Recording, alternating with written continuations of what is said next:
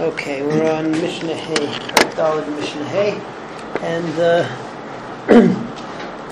here we're going to talk about how much space you need to leave on the side of a kerem. We already mentioned a number of times that when you plant the vineyard, so 4 amas are left on the shoulder of the vineyard in order to do work for the vineyard. And in fact, if you plant within that 4 amas, so according to what it says in the pasuk, number 1, you're not allowed to plant there. Number 2, pentikta shamaleya, that if you plant there, so both the new seed and the vineyard, a certain amount of the vineyard becomes asur b'hana. The question is, what's it called? The question is, what's considered to be a vineyard? So a vineyard requires 4 amas, right? If you have one vine, though, you only require 6 tfachim on each side for the space that you're not allowed to plant in. So here we'll have a machlekes between Beis Hillel and Beis Shammai. Beis Hillel's shita is that in order for there to be a vineyard, so you need to have 2 rows of 3 vines. According to Beis Shammai says even if you have 1 row of 5 vines, so that's enough. It seems that Beis Hillel over here is actually being makel, because a vineyard is bigger. So if you have 1 row, so you're going to only need dalet amas. You're only going to need 6 tfachim, not dalet amas. But in fact, it turns out that sometimes Beis Shammai ends up being a kula. Why? Because let's say, for instance, you plant within 4 amas of the vineyard. So according to Beis Shammai, only that first row is going to end up being asur b'hana, because the first area, which is kovea, a kerem, that's what becomes asur b'hana. Masha ein kain, according to Beis Hillel, 2 rows are going to be asur b'hana, because you need 2 rows in order to make it into a kerem. That's Mishnah Hay.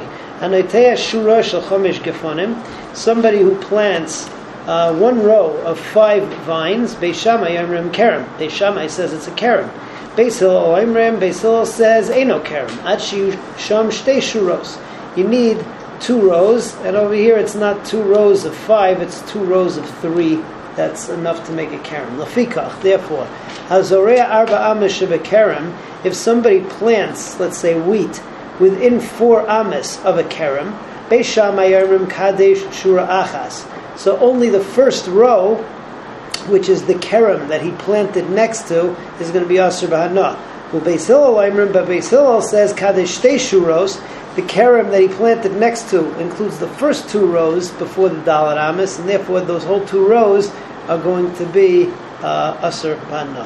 All right, Mishnah Vav, we get into another topic here. We get into some pictures. According to Beis Hillel, so it's actually, you don't need a full 2 rows of 3. Let's say that you have 2 rows of 2, and then one of the rows has another one, like this. That's called a zonav, right? So you got 2 and then 3. So then that is considered to be also a kerem, according to Beis Hillel. However, if you've got 2 rows and 2 rows, and then one in the middle, that doesn't count. This is all going through the Rabbi Bartanura. According to the Rambam, it looks like this, but we won't go into that. Or if you have a baseball diamond, right? 1, 2, 3, 4. I don't know if it does anything for the South Africans. And you got a pitcher's mound in there. So that also, what's it called? That's also not a kerem. It's got to be 2, 2, and then 1 at the end. So you have at least one of them has, and one of the rows has 3. So that's Mishnah Vav.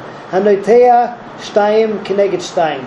Somebody who plants 2 opposite 2, va'achas yotze zonav, and one of the rows has a third one. He has a tail.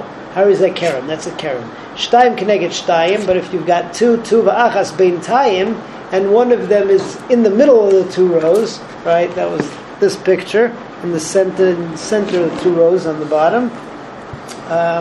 Shtayim keneged shtayim, or there's 2 opposite 2, right? Like a square, va'achas be'emtza, and then there's a pitcher's mound in the middle. Eino kerem, ad shiyu shtayim keneged shtayim, va'achas yotzei zonav. Until you've got 2 opposite 2, and one of the rows goes out longer.